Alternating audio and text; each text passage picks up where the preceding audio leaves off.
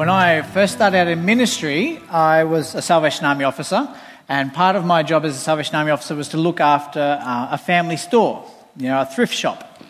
And one day I was in the office doing something, and I got a phone call, and it was a lady complaining about one of my workers. And so I listened to this lady's complaint, and then I had to go down to the shop and talk to the worker who had caused the complaint. And I was very hesitant. I was only young. I'm still young, but I was only young in those days, 22 I think I would have been, maybe 23, something like that. And it was the first time I'd ever been a manager of people, and so I was very nervous about going and confronting this person. And this worker was a tough lady, let's put it that way. She was a tough lady. She would have been 60 or 70. Well, she seemed 70, but she was tough. And I was very worried about how I was going to confront this lady, how I was going to have this conversation with her about the complaint I'd received. So I thought about how I could do this, and I'd done a management course in university, so I sort of went back and reviewed some of my notes on that, and they said, what you should do is write out all the possibilities of what could happen. So if I don't confront her, what are the possibilities of that? If I do confront her, what are the possibilities? How might she react? And draw all these different lines and boxes. So I spent about half an hour doing this and finally worked out, well, the very worst thing she could do is kill me. But below that, the worst thing she could do was quit. And I didn't want her to quit because she was a good worker. Again, tough people are good workers. Anyway, so I went down there and I walked in the door, and as soon as she saw me, she burst into tears. And in 1,000 years, that's not what I thought would have happened. That didn't appear on my chart of all the possibilities. It never occurred to me that the first thing she would do is burst into tears and apologise, because she knew she'd done the wrong thing and she was in trouble. Even before I said a word, she was fully repentant and apologising and before I could say a thing. I was very surprised. You can never be sure how someone will respond to a message. You can never be sure how someone will respond to a message. That never occurred to me that she would cry and apologise and do the whole thing. It all worked out for the best. And that lady, I believe, is still working there 20 years later. She must be 90 by now. But you can never be sure how someone will respond to a message. And that's what we're going to talk about this morning. This morning we're talking about the parable of the sowing and the soil. So we have Jesus teaching by the lake. We're in Mark chapter 4. So where we left off in March, wherever that was, we were in Mark chapter 3, I think. And we worked our way through a few more chapters, verses over the course of the internet messages. So hopefully you've been watching those. If you've fallen behind, they're still all the internet. You can watch what we've talked about these last few weeks. Well, here we are in Mark chapter 4. Again, Jesus began to teach by the lake. And we took a diversion the last few weeks into Matthew's Gospel to listen to the Sermon on the Mount, to hear the sorts of things Jesus talked about, his teaching, his way of speaking. But when Mark says Jesus is teaching, we believe that he's teaching this verse. Let's read it together. The time has come, he said. The kingdom of God has come near. Repent and believe the good news. These are the first words of Jesus in the Gospel of Mark. And so when it says he began to teach, we believe he's teaching on this theme, the theme of the kingdom of God, and what people need to do in response to the fact that the kingdom of God is close by. We've also taken, as I said, a few weeks diversion into Matthew 5, 6 and 7 to see some more of Jesus' teaching. And then the shorter version of that's found in Luke chapter 6. The Sermon on the Flat Place. One of them's on a mountain, one of them's on a flat place. Here Mark has Jesus teaching by the sea, telling his disciples how he wants them to live. But here Mark presents Jesus coming back and talking to a public group. And so we're going to read through some verses this morning. Again, Jesus began to teach by the lake. The crowd that gathered around him was so large that he got into a boat and sat in it out on the lake, while all the people were along the shore at the water's edge. He taught them many things by parables. By parables. What are parables? We've talked about parables a little bit here in the last few months.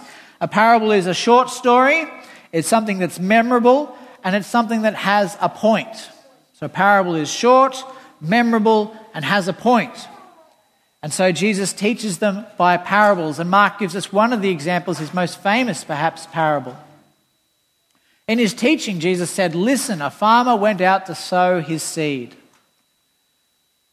And as he," where was I? That was the bit that I'm out of practice. You can tell I'm out of practice. Normally I would stop the video and cut this bit out and you would never see me make this mistake. So I'm out of practice.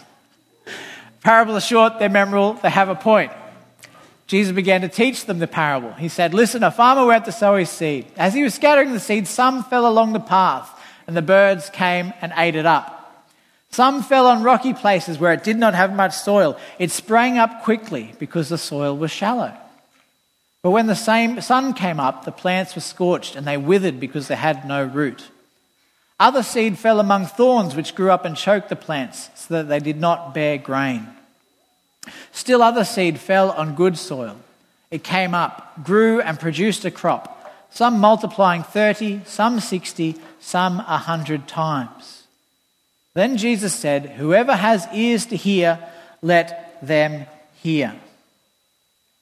This parable is short. It's only 115 words, only 6 verses long. It's 115 words in English. In Greek and Aramaic it'd be a different length, but about that same 115 words, which if you talk about as fast as I talk, is about a minute's worth of talking. It's a story you can tell in a minute. It's memorable. There are 4 kinds of soil, there are 4 kinds of responses, and you could remember the 4 kinds of soil and the 4 kinds of responses. And it has a point. The point that Jesus is telling in this simple parable is it's the same seed, but there's different outcomes. The same seed falls in different places, but there's different outcomes. When he was alone, the passage goes on, when he was alone, the 12 and the others around him asked him about the parables. There are other parables here in Mark chapter 4, which we'll talk about next week. And the disciples come to Jesus and they ask him about these parables. Matthew, Mark and Luke all record this parable and this story. In Luke, the question is, what does this parable mean? In Matthew, the question is, why do you speak to the crowds in parables? And Mark just says the 12 and the others began to ask him about the parables. And the answer Jesus gives is in response to the 3 questions from Luke, Mark and Matthew. But for us, it raises even more questions. Here is Jesus' answer. Jesus told them, "The secret of the kingdom of God has been given to you, but to those on the outside, everything is said in parables, so that they may be ever seeing but never perceiving, and ever hearing but never understanding. Otherwise they might turn and be forgiven." It seems as though Jesus is using parables to deliberately make life difficult for those on the outside. He quotes from the Old Testament, and he seems to be saying that he does not want people to understand him. Is that what you got from reading that passage? Ever seeing but never perceiving, ever listening but never hearing? It seems like a strange thing for a preacher to say, a strange thing for a teacher to say, a strange thing for a communicator to say. Why talk at all if you didn't want people to understand? If I didn't want you all to understand, I would speak in my very bad German. Hans might have a trouble understanding me. We might have another bit of but my German's so bad even the German speakers might not understand me. But I'm speaking to you in English because that's the language that most of us hold in common. Because I want you to understand what I'm saying. But Jesus does want the people to understand, because look at verse 9. He says to them, "Whoever has ears to hear, let them hear." So we need to look at Jesus' response, his purpose, in a different way. He's quoting from Isaiah chapter 6, one of the most famous passages of Isaiah. Let's take a quick look at it. If you've got your Bibles there, you might like to turn to Isaiah chapter 6. We have church Bibles have been donated just before we all went into lockdown, but I'm not allowed to hand out our church Bibles because you might get your germs on them, and then I don't know. We're just not allowed to hand out the pew Bibles. Once we get back the all clear, you can have a look at our beautiful. I'm allowed to touch them, you're not. But we have our beautiful Bibles there. Switch over to Isaiah. It's basically in the middle of the Bible. If you find Psalms, go to the right. Isaiah chapter 6. And it's the most famous of the book of Isaiah. And it begins with that famous phrase, "In the year that King Uzziah died, I saw the Lord sitting on a throne, high and exalted." The prophet Isaiah has a vision of God in his throne room, reaching down into the temple. And Isaiah sees the heavenly beings, the seraphs, their 6 wings, flying blind and calling to each other, "Holy, holy, holy, the whole earth is filled with his glory." And of course we have songs based on this passage, don't we? Holy, holy, holy, holy, holy, holy. Or for the older folks, holy, holy, holy. These songs come out of the Isaiah. Don't get carried away. Come on. These songs are based from the Isaiah passage and the parallel passage in Revelation, which shows us a similar picture in heaven. Then we have the famous words of Isaiah. He says, "Woe is me, for I'm a man of unclean lips, and I live among a people of unclean lips, and my eyes have seen the King, the Lord of hosts." And have you ever thought that yourself, about being a man of unclean lips and encountering God? And then the seraph, the angel, takes the coal from the altar and brings it and touches his lips and says, "See, your guilt has departed and your sin is blotted out." We sing about this verse as well, or at least we used to in my church. Send a new touch of power on my soul, Lord. Send it now, Lord. Send it now, Lord. Touch my lips with a coal from thine altar, Lord. Send a new touch of power on my soul. Is that just a Salvation Army one, or did other folk know that one? Just a Salvo one. Okay, interesting. It's a good one. I'll have to teach you that one. And then the famous question from the Lord on the throne. He says, "Whom shall we send, and who will go for us?" This is all in this Isaiah chapter 6. And Isaiah's famous response, "Here I am, send me." And we sing songs about this as well. "Here am I, my Lord, send me. Here am I, my Lord, send me. I surrender all to obey thy call. Here am I, my Lord, send me." Is that a Salvation Army one again? Some people know that one? Okay. Or the newer version. "Here I am, Lord. Is it I, Lord? I have heard you calling in the night. I will go, Lord, if you lead me. I will hold your people in my heart." In fact, in my hymn book at home, 21 hymns and songs are suggested for Isaiah chapter 6, verses 1 to 8. And 9 of those 21 songs are suggested for verse 8 alone. "Here am I, Lord, send me." It's something we love to sing about, and it's in the church, it's one of our favourite passages. 21 songs suggested for Isaiah 6, 1 to 8. Guess how many songs are suggested for the rest of Isaiah chapter 6? Anyone like to guess? We have a guess of 0. Any advance on 0? No. 0 is the right number. There are no songs suggested for the rest of Isaiah for chapter 6, and it's this second half of Isaiah chapter 6 that Jesus is quoting in Mark chapter 4. There are no songs suggested for it because it's downright depressing. The rest of Isaiah chapter 6, Isaiah has this glorious encounter with God. He's declared holy. He volunteers to be a messenger of God, and he is told, "No one is going to listen to you." And that's the rest of chapter 6. God says to him, "Thank you for volunteering. I've declared you holy. Here is your message. By the way, no one's going to listen." And for some reason, we don't write songs about that half of the chapter. No one's going to listen. No one's going to look. No one's going to comprehend. No one's going to turn. No one's going to be healed. Not until it's too late, God says. And everything's destroyed and the land is utterly desolate and the people are sent into exile. And as you read the rest of the book of Isaiah, you will see that this is exactly what happened. Isaiah was given messages from God that he proclaimed to the people, and they did not listen. They pursued their selfish and sinful ways, and their nation was destroyed by the Babylonians and taken into exile for 70 years.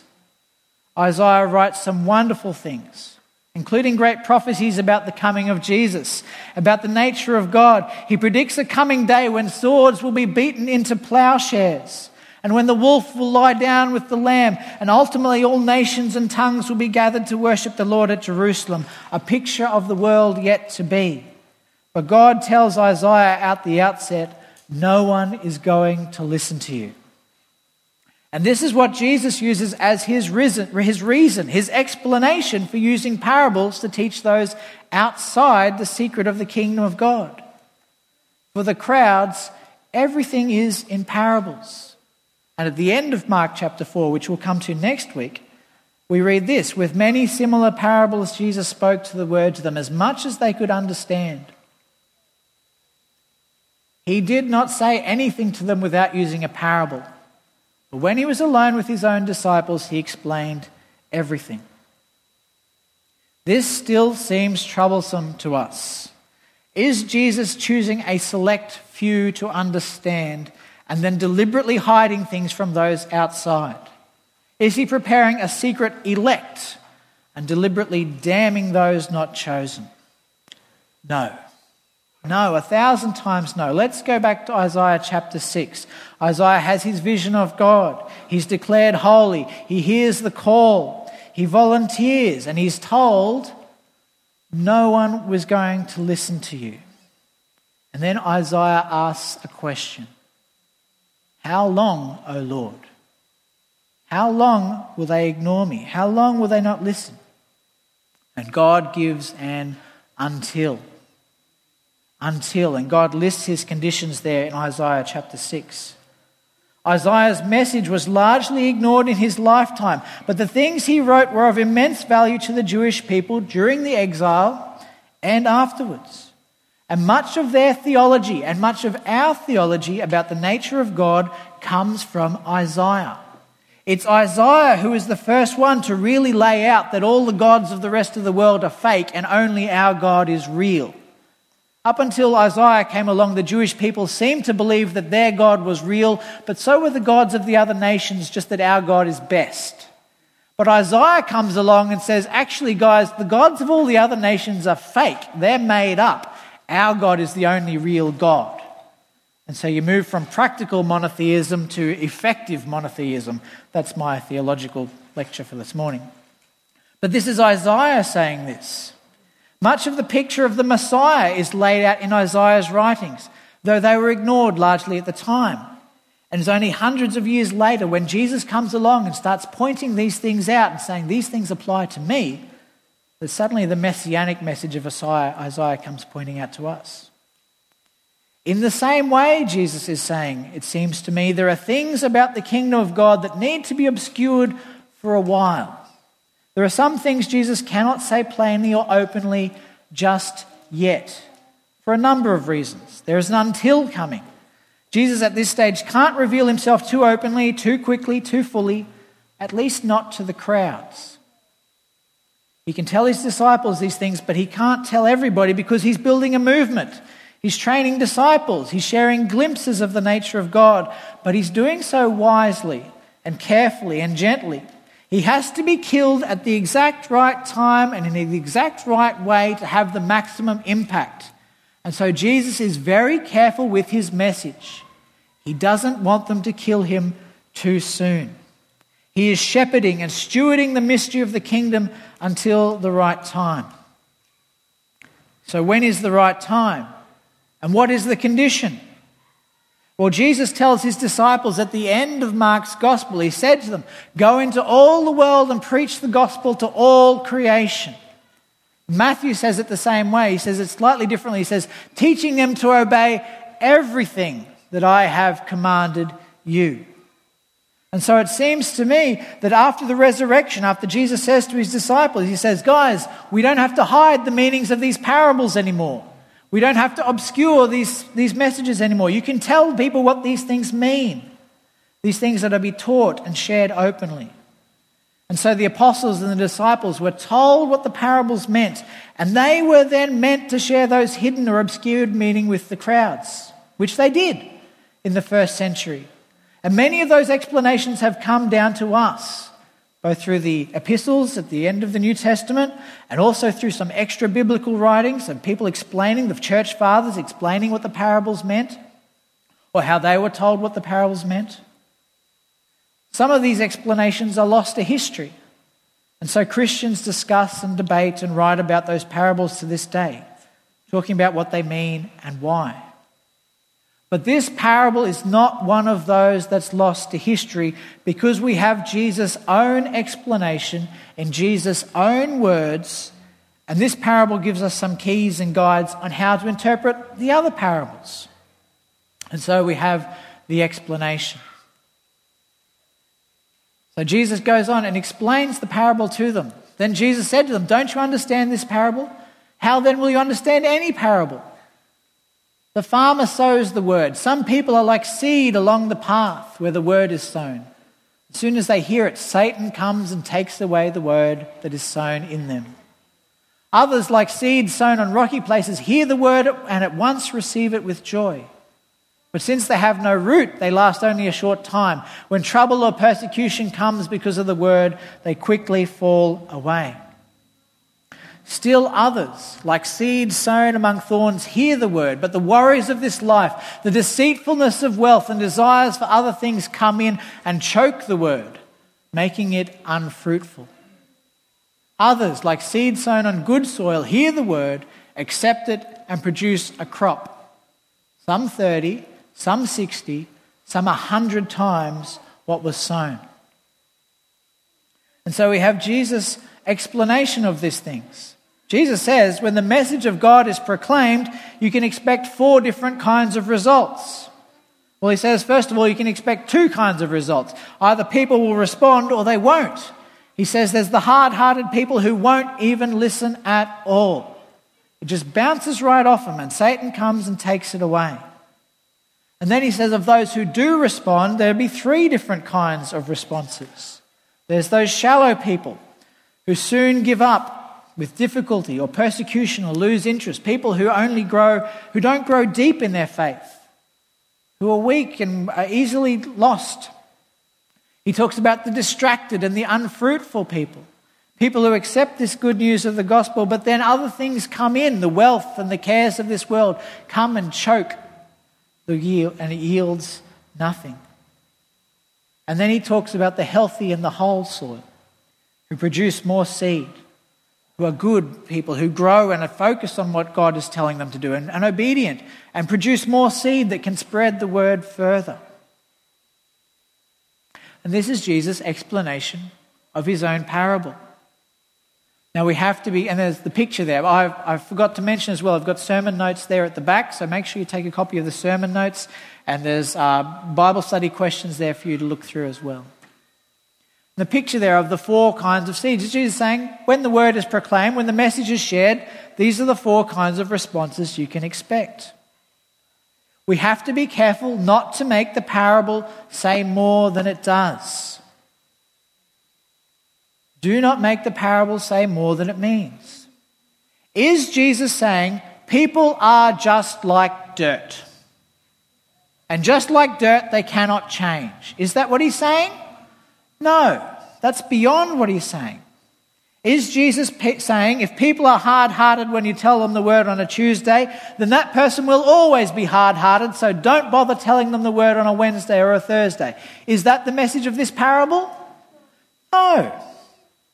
Is Jesus saying people get one chance and if they blow it, then too bad for them? Is that the message of the parable?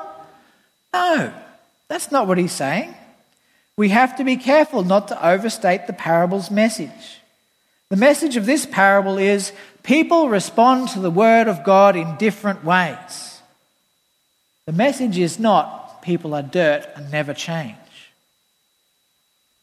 Are there any questions this morning? I've missed my questions. Are there any questions about anything I've spoken about this morning?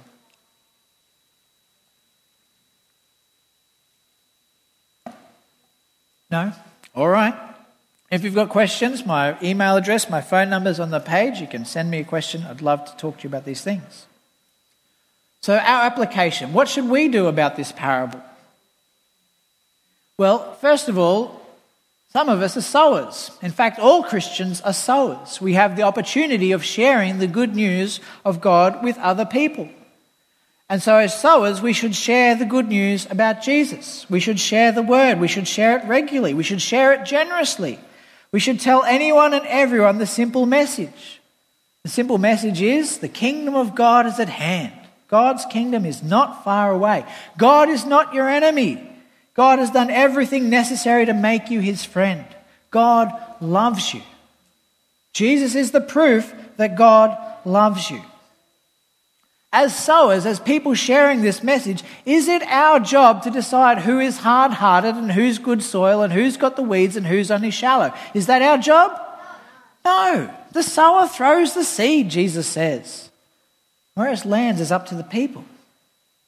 The response to this message is not 100% our problem. There are three parties at work here: us, God, and the person listening. We can do our part, and God is always doing his part. But then the other person has to make a decision, has to make a choice, how they respond to that message.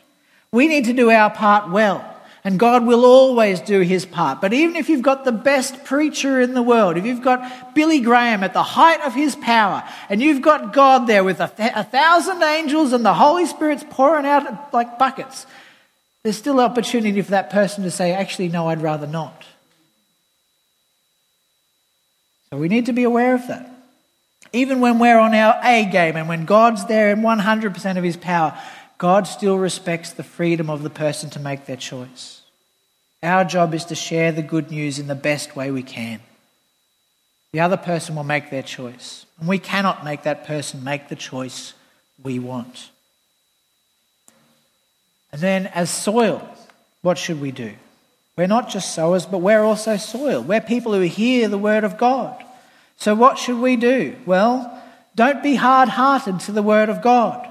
Be open to the word of God, open to the word of Jesus, his message to us and for us. That's what we've spoken about these last few weeks with the Sermon on the Mount. Jesus saying to the people, build on my word, work with it, do it. Here, I'm just telling you this now, go and do it, Jesus says. And so we mustn't be hard-hearted, we must listen to Jesus.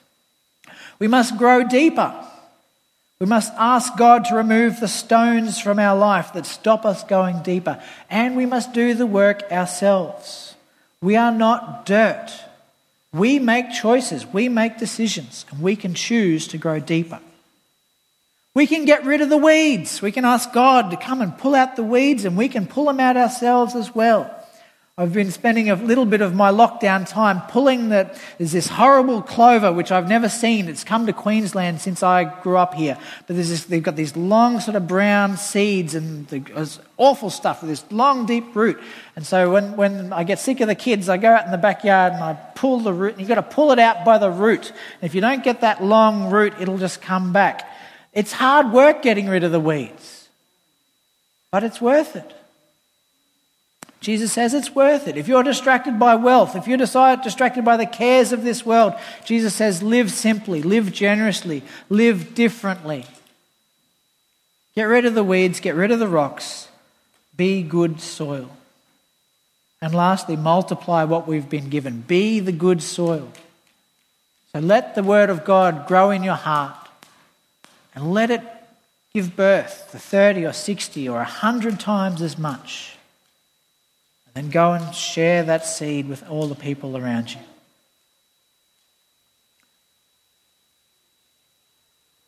Jesus said to them, whoever has ears to hear, let them hear. We have a part to play. He's given us ears, let's use them.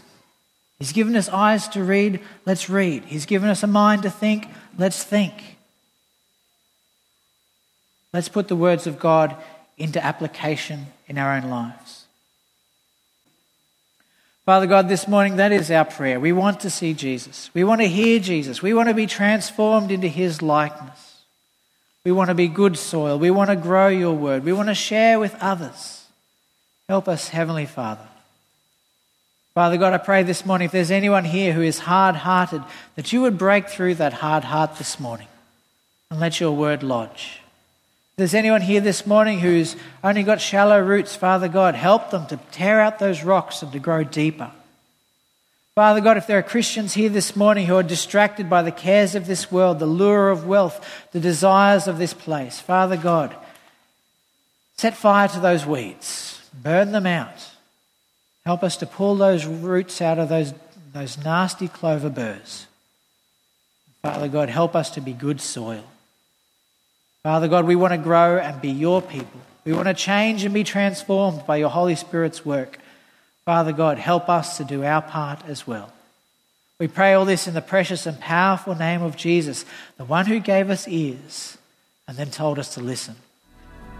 Amen.